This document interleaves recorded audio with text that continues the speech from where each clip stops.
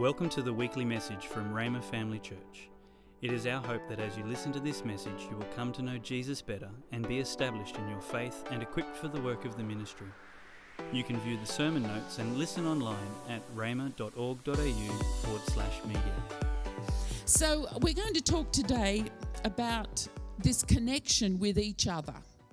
We connected with each other. You know, we have a motto in our church, and Pastor Tony got a vision for this church, what this church would look like.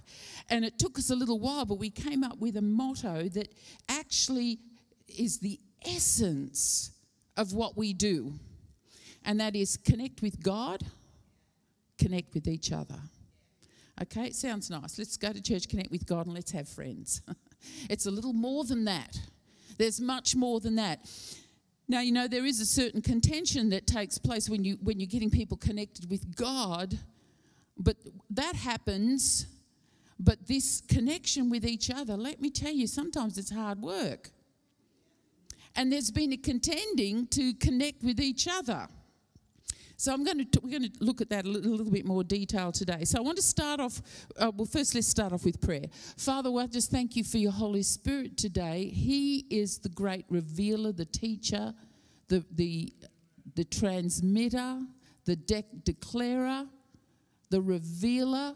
We thank you, Holy Spirit, that you work in the hearts of people today and you open their eyes to see the truth of your word and how that truth applies to everyone personally today. In Jesus' name, thank you, Lord.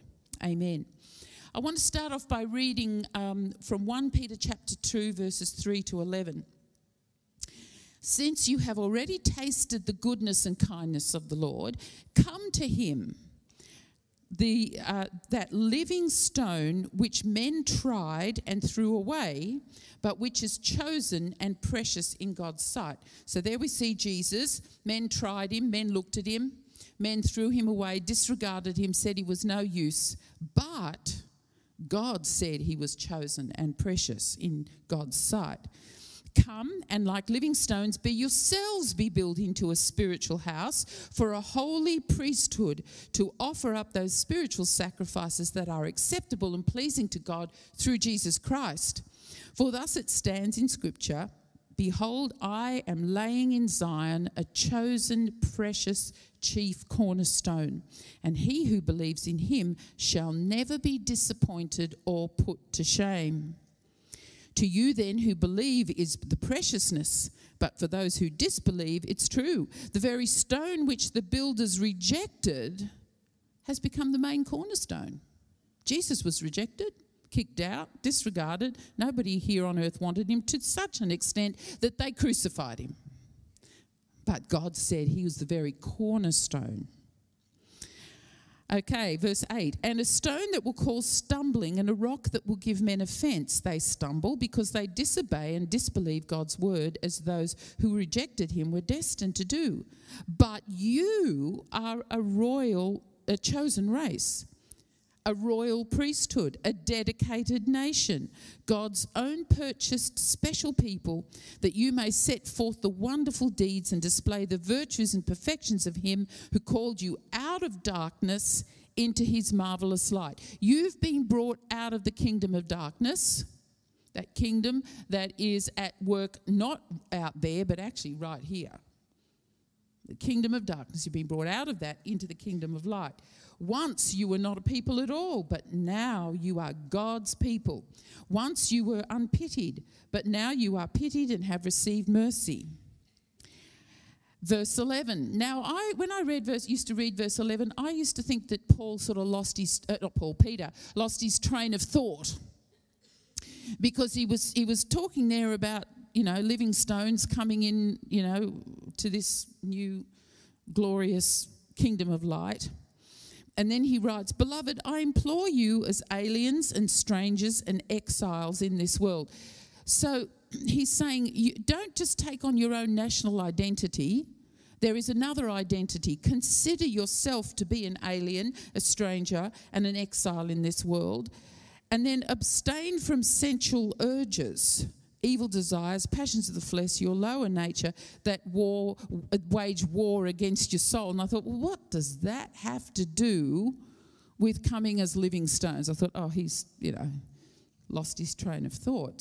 But as I meditated more on it and looked at it in a little bit more detail, the Lord really opened up to me this passage of Scripture, and I believe it's a word from Him today for this church and also for people who are watching online.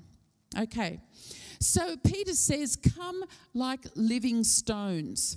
You can see in this diagram here, this picture we have is a stone wall, and every single one of those stones is different. They're just stones, and they've been put together very nicely and very orderly, but they're still all over the place. In fact, I was just talking with Ross after the last service, and he said those kind of stone walls that have been built hundreds and even thousands of years ago are still standing today.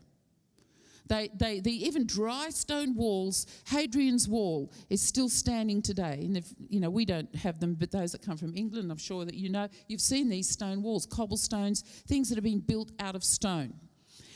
So we see the next picture. Have a look at bricks. Now that looks nice and orderly, isn't it? Very orderly and not a mess. But let's have a look in Romans 12 verse 2. It says, don't let the world around you squeeze you into its own mould, but let God remold your minds from within so that you may prove in practice what the plan of God is for you, meets all His demands and moves towards the goal of true maturity. I mentioned back in Genesis 11 how at the Tower of Babel, what they did actually was that they substituted stone and they made bricks. Well, you know how you make bricks? You take mud and a few other things and you pressure it into a predetermined mold. External pressure makes bricks.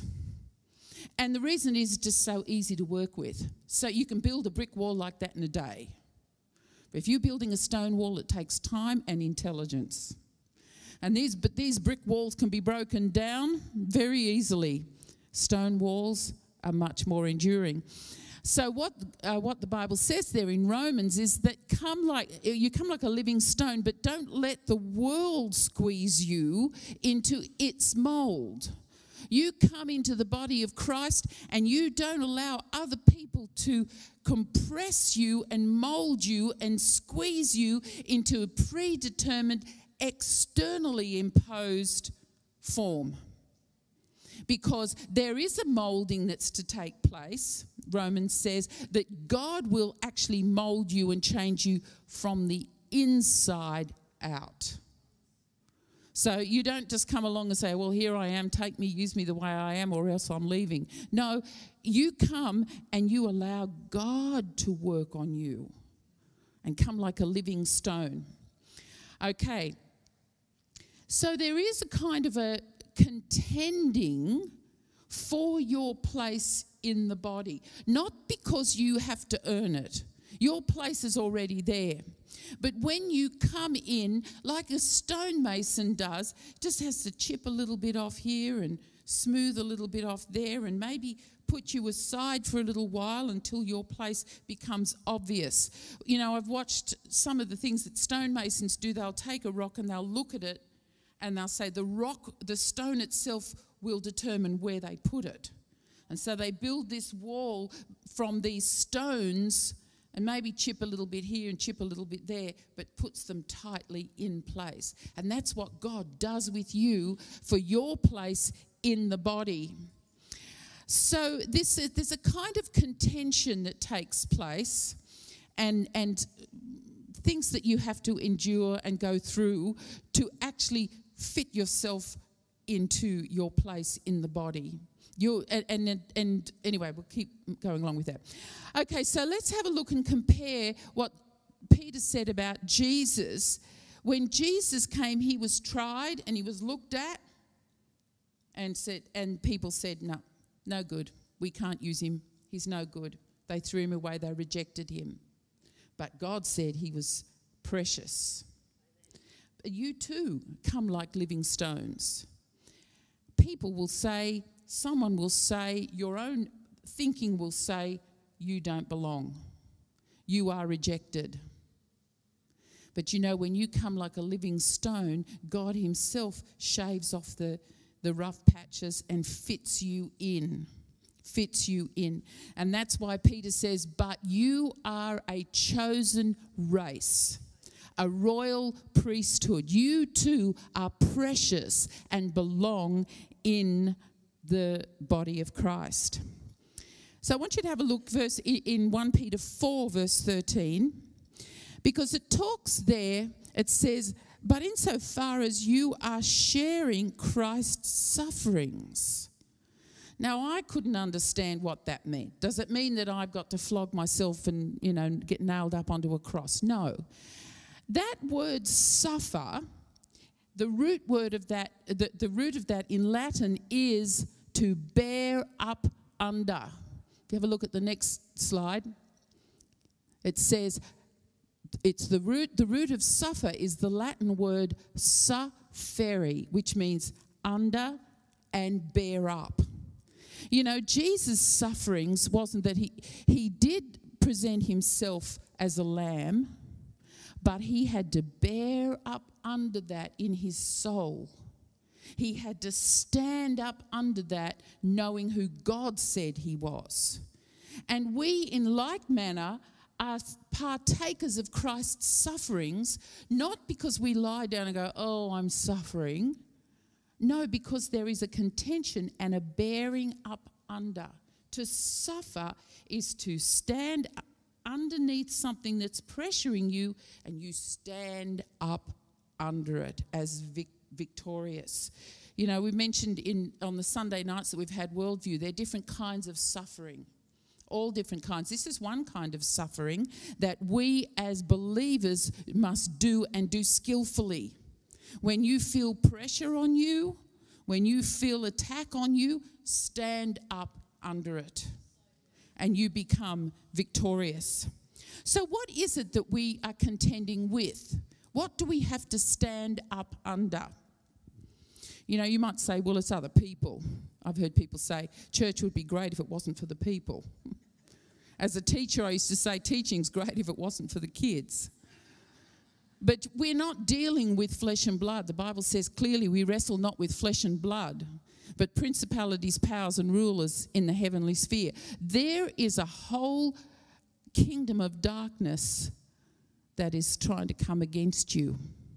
Now, Colossians says that Jesus spoiled principalities. In other words, he put those principalities down so that you have victory over them. Well, why are they such a problem to us? Let me explain to you why.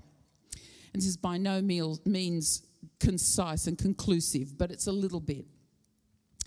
Back in Genesis, the Bible talks about Lucifer, and in Isaiah and other places, Lucifer, who was a light bearer, the shining one. And his role or his job description was he was a cherub, part of the cherubim. Eem on the end of a word makes it plural in the Hebrew. So Lucifer was a cherub. And the role of cherubs is to help the throne, to worship and to help as a throne guardian. A little bit like, I've been watching some of the stuff about the Queen and her platinum, jubilee and all.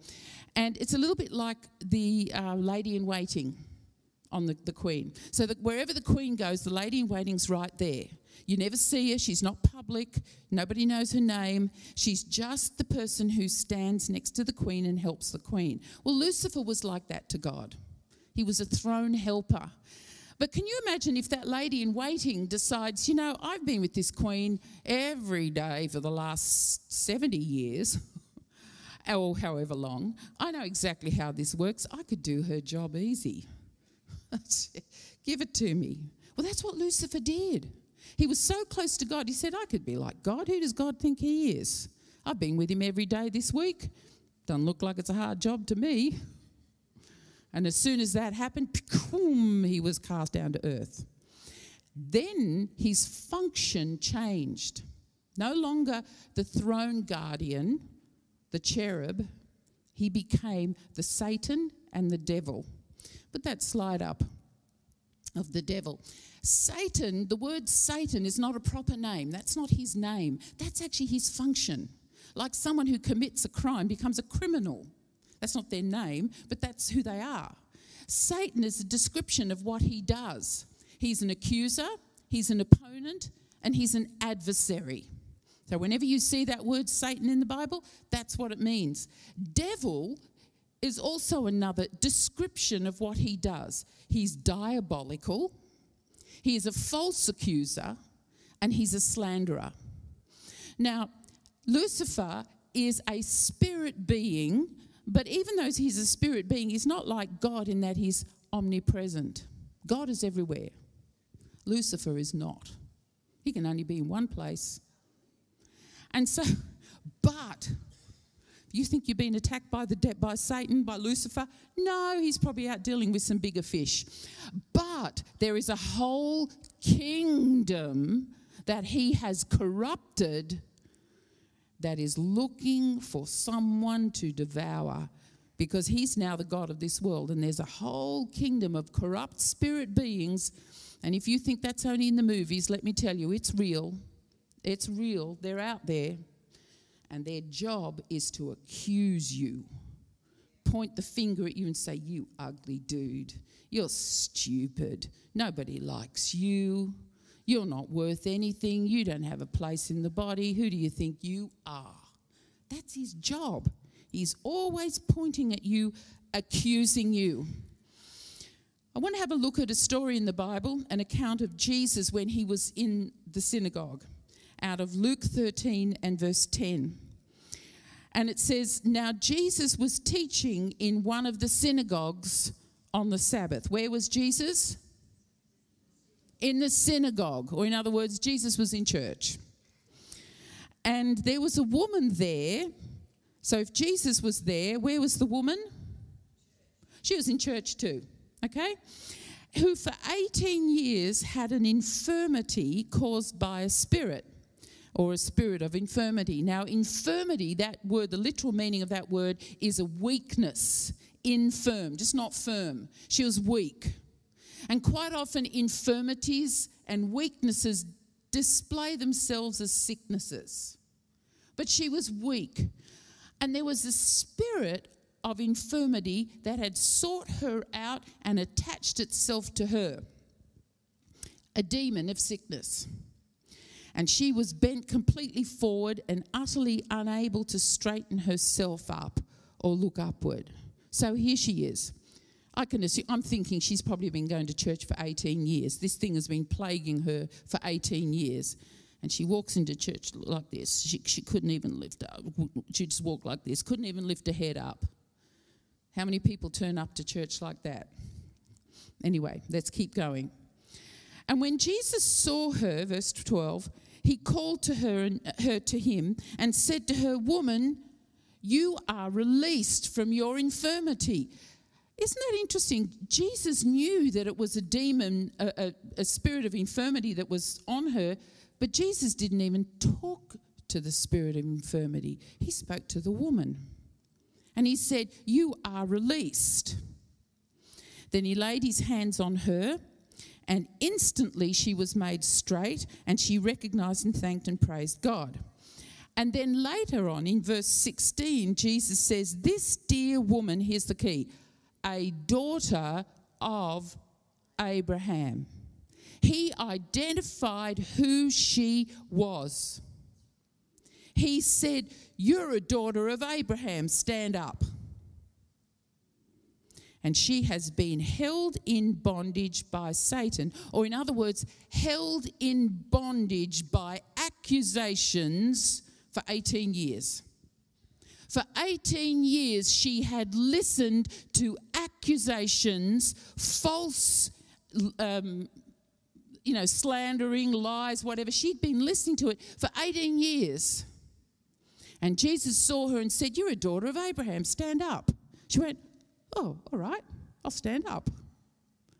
She had a covenant with God, which meant what she'd been listening to was lies. Can you imagine it? She turns up to church, first day at church, just putting it into 21st century, First day at church, turns up at church, she looks around and the accusations start to come. You don't belong here. Look at everyone else. They're all dressed beautifully. You're wearing Kmart. Oh, come on, love Kmart. Okay, love Kmart. All right. But you know what? Satan will use that. The accuser will use that. So she comes into church and says, you don't belong here. They're all dressed beautifully. You look like a dag. She goes, oh. So she comes in further. Next week, she comes into church and the accuser says to her, you don't belong here. Everybody else is really smiling, happy and good looking. You're awful. You're ugly. She goes, oh, okay. Next week she comes in and the accuser says to her, what do you think you are doing here? Your past, you've got a past that you should be ashamed of. She goes, oh, okay. 18 years she's walking like this. Held in bondage by the accuser. That's what it says there. She is held in bondage by the accuser. And for 18 years. And Jesus comes along and says to her, you've been listening to lies. You're a daughter of Abraham. She went, I've been in church for 18 years. I've been hearing the word. I know what it is. I know what a daughter of Abraham is like. That's me. That's my identity. I'm standing up under it. Standing up under it. Praise God. Praise God. You know, as I was praying for our church people, I saw not everyone, but some are bent under the devil's accusations. You turn up to church and you look at everyone there and nobody even greets you and says hello. You go, oh, they don't want me here. I don't belong. I don't belong in this place. They're all a bunch of hypocrites. I'm leaving. So you come back a few months later, bent over just a little bit. You walk into church and everybody else there is with their husbands. And you look and you go, everyone else has got a husband. I'm divorced. My husband kicked me out. I'm so ugly. Over a little bit further. Or you come into church and the pastor looks right past you and you go, pastor didn't even look at me. I'm not wanted here. I don't know about you, but those accusations have come to me. And I'm one of the pastors here. Isn't that sad? But the accusations come to me. I walk in, I go, and the devil will say, you don't belong here. Nobody likes you. You're old. You're fat. You're ugly. And Annie's shaking her head because she knows who I really am. But come on, has anyone else heard those kind of accusations? I'm telling you, it's a lie. You are a child of the living God. You've been bought with a price. You are a holy priesthood, a royal nation, a royal priesthood, a holy nation. You are chosen and precious, and you have a place in the body. You're a living stone. You might be an odd shape, a weird shape. And you come in, and the stonemason says, yeah, I like this one. Smooth it off a bit here, smooth it off a bit there. Just lay aside for a minute until we find you where you fit in. But you belong. You belong. None of you are rejected. So what do? 1 Peter 2:11 says, Beloved, I implore you as aliens and strangers and exiles to abstain from the sensual urges, the passions of your flesh. You know what? The passions of your flesh are not, drinking, gambling, fornication and all that other stuff.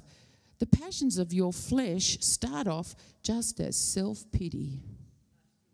You come into church, nobody looks at you, and you soothe yourself and you say, that's all right, darling. Nobody loves you. Everybody hates you. Just go home and feel sad for yourself. I'm telling you, that is the greatest lie from the devil. The passions of your flesh. How many of you, I know this, I've been there. Self-pity is a sweet-tasting morsel, but it rots in your gut and poisons you. It's foul. So then what do? 1 Peter 5, verse 8 and 9. Be sober Be vigilant, because your adversary, the accuser, the devil, he walks around like a roaring lion seeking whom he may devour. Now, remember I said to you that Lucifer is only one being, but he's got a whole horde of foul demons who come around like vultures. They're sniffing out rotting flesh. They sniff it out. They sniff it out, and they come to this person here, and they can smell self-pity, discontentment, someone who's been listening to the lies of the enemy, and they go, good, we'll attach ourselves and amplify those accusations till it becomes almost like reality and truth in their life. That's what these demons do. And that's why Jesus didn't tell the demon to leave, because he knew that if that woman didn't stand up and know who she was, he could have told the demon to leave, and then the next morning that demon was around sniffing for that foul, rotting flesh. That's what they do. They sniff you out. And if you've got a bit of self-pity, if you believe the lies, if you believe that you don't have a place, you're not worthy, you're listening to the accusations. But you are a royal priesthood, a holy nation. You are precious in God's sight. So it says there in 1 Peter 5, verse 9, withstand him. In other words, stand against him. Stand against him. And you have to do it for yourself. I don't come along to Annie and say, Annie, will you cast the devil out? Tell him to leave me alone. The devil will go, nah, not listen to you. He's listening for me to say, get lost. I'm withstanding you. I'm not listening to those lies anymore. So withstand him. Be firm in faith, strong, immovable, and determined. Here's the key. Know that the same identical sufferings are appointed to your brotherhood, the whole body of Christians throughout the world. You ever thought you're the only one? Oh, poor me, I'm the only one. Everybody else here is having a good time, but nobody wants me. No, everybody has to deal with this. I have to deal with it. James has to deal with it. And Annie has to deal with it. Everybody has to deal with it, because it's the same lies. You know, I used to hear people say the devil plays the same tape to everyone. In the back in the days we had tapes. He's got the same soundtrack that he plays to everybody, and all of his cohort of darkness will reinforce it and will continue to tell you, you're not worth anything, nobody likes you, you're too old, you're too stupid, you've got a past. Aren't you thankful for the name of Jesus and communion? The blood of Jesus that cleanses you from every evil conscience, from the consciousness of your past. Praise the Lord.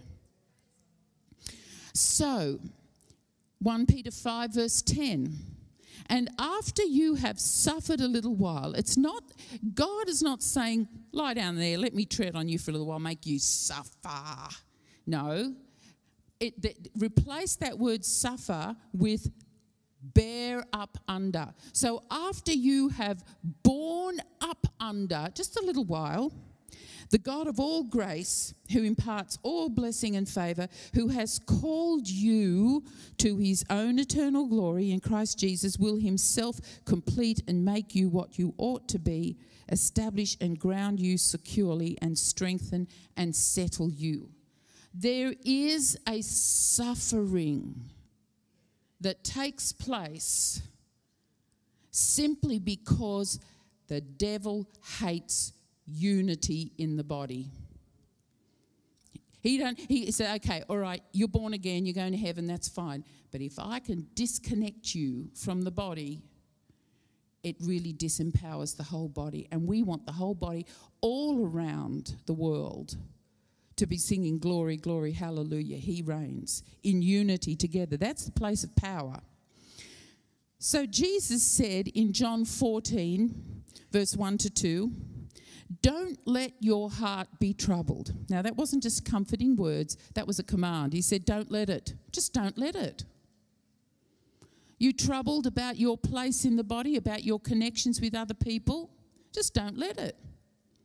I can't tell you how many people I've heard say to me, I love the church, I love coming to church, but I just don't feel connected with other people. Well, just don't let it. Just don't let it. Know who you are. Then he says, trust, this is Jesus saying, trust in God and trust also in me. There's more than enough room in my Father's home. If this were not so, would I have told you that I'm going to prepare a place for you? Jesus has prepared a place for you. You funny, misshapen, odd-looking little piece of stone that doesn't seem like you belong anywhere. He says, I love you just as you are. I might chop a few little corners off here or make it smooth this a little bit here, but I've got a place for you. He says, I've prepared a place for you. And you won't ever find that place if you stand on the outside going, well, nobody loves me. I don't have a place here. I'm too old. I'm too young. I'm too fat. I'm too skinny. I've got a past. I can't see any future. Jesus says, come to him. Don't listen to the accuser, because the accuser will cause you to walk down so you can't even lift your head. Oh, how sad it is when Christians can't even lift their head. King David says, lift up your heads, O ye gates, and be lifted up, you everlasting doors, that the King of glory may come in. Oh, he has a glorious place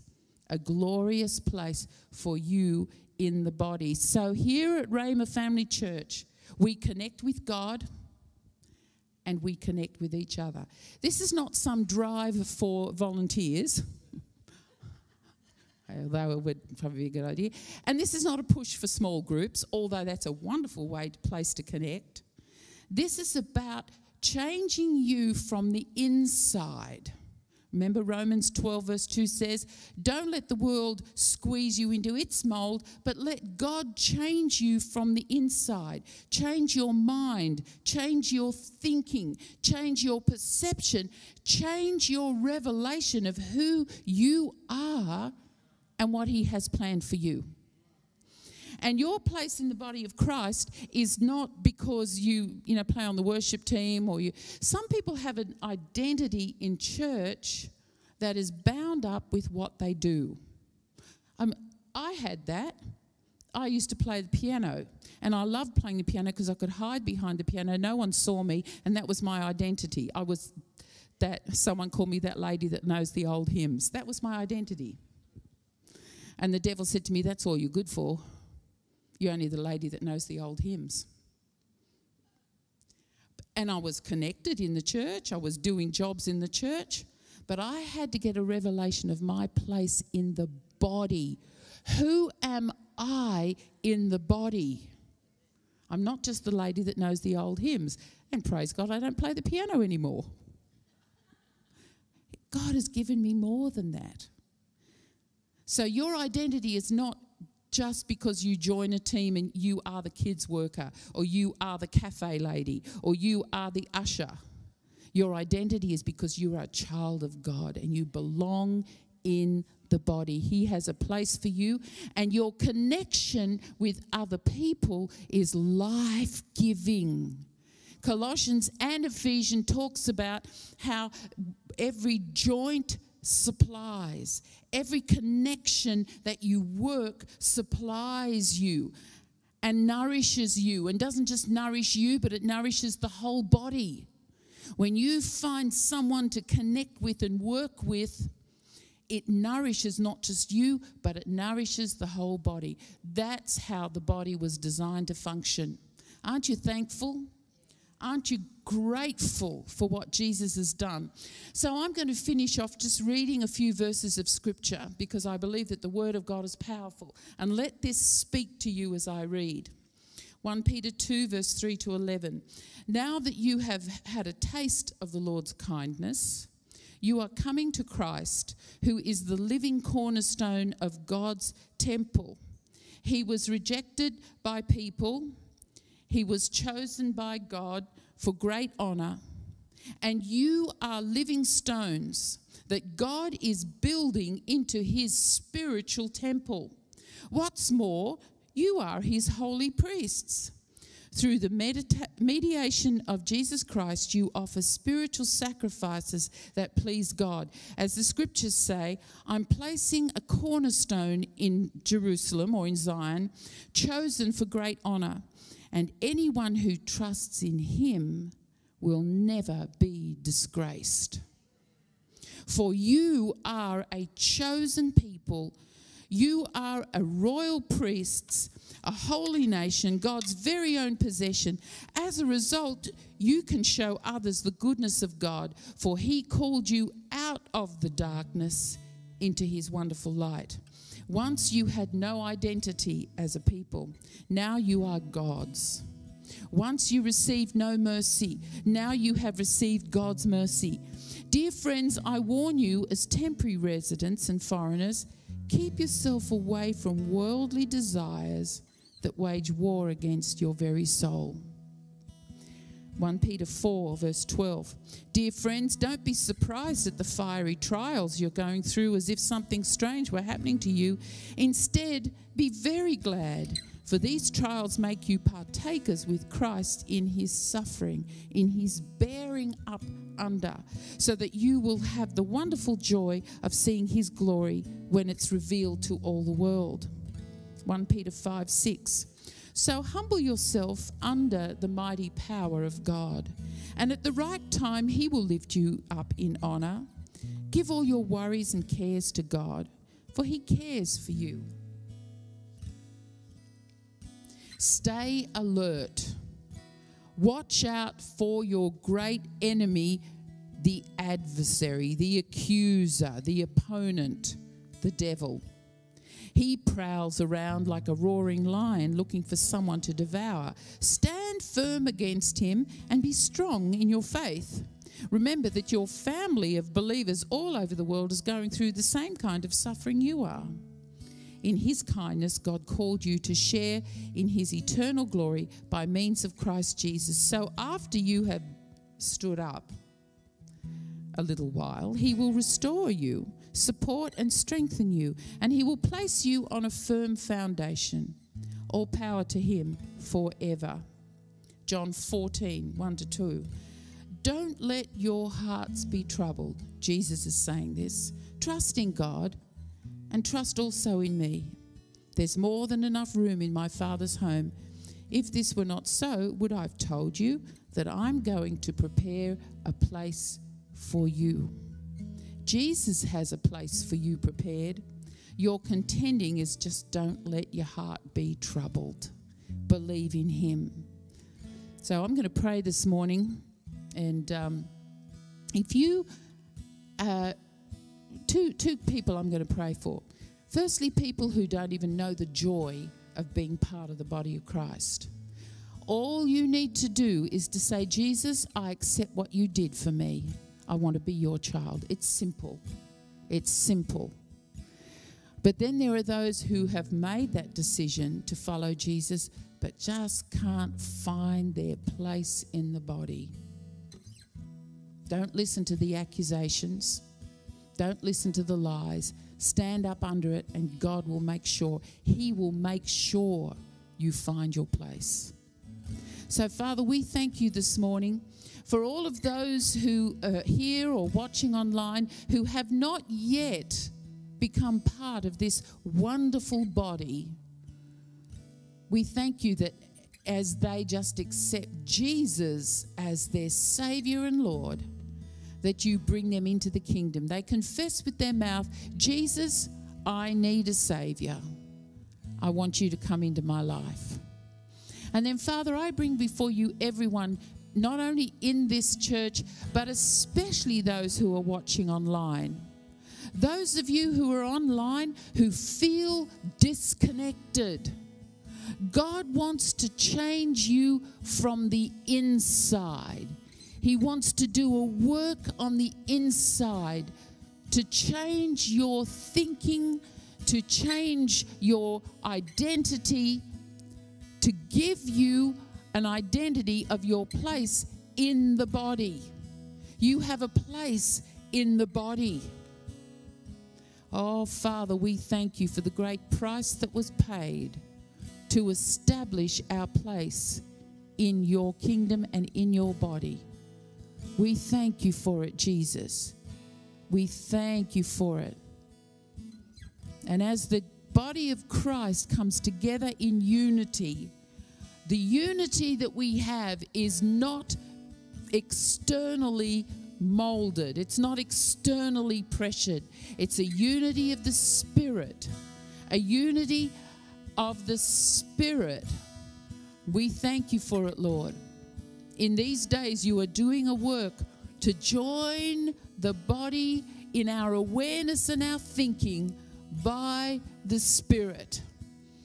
And what does that look like, Lord? We don't know even what it's going to look like, but we know you said it's going to be glorious. Glorious. The unity that we have is already in existence. Oh, but Father, you are revealing it to us by your Spirit, that we know no man by the flesh. We don't know each other by the flesh, but by the Spirit. Oh, we know you're doing a wonderful work in your body around the whole world, and we thank you for it in Jesus' mighty name. Amen. If you would like more information or resources on this or other topics, or if you would like to sow into this ministry financially to help us share messages just like this one each week, please visit our website at rhema.org.au.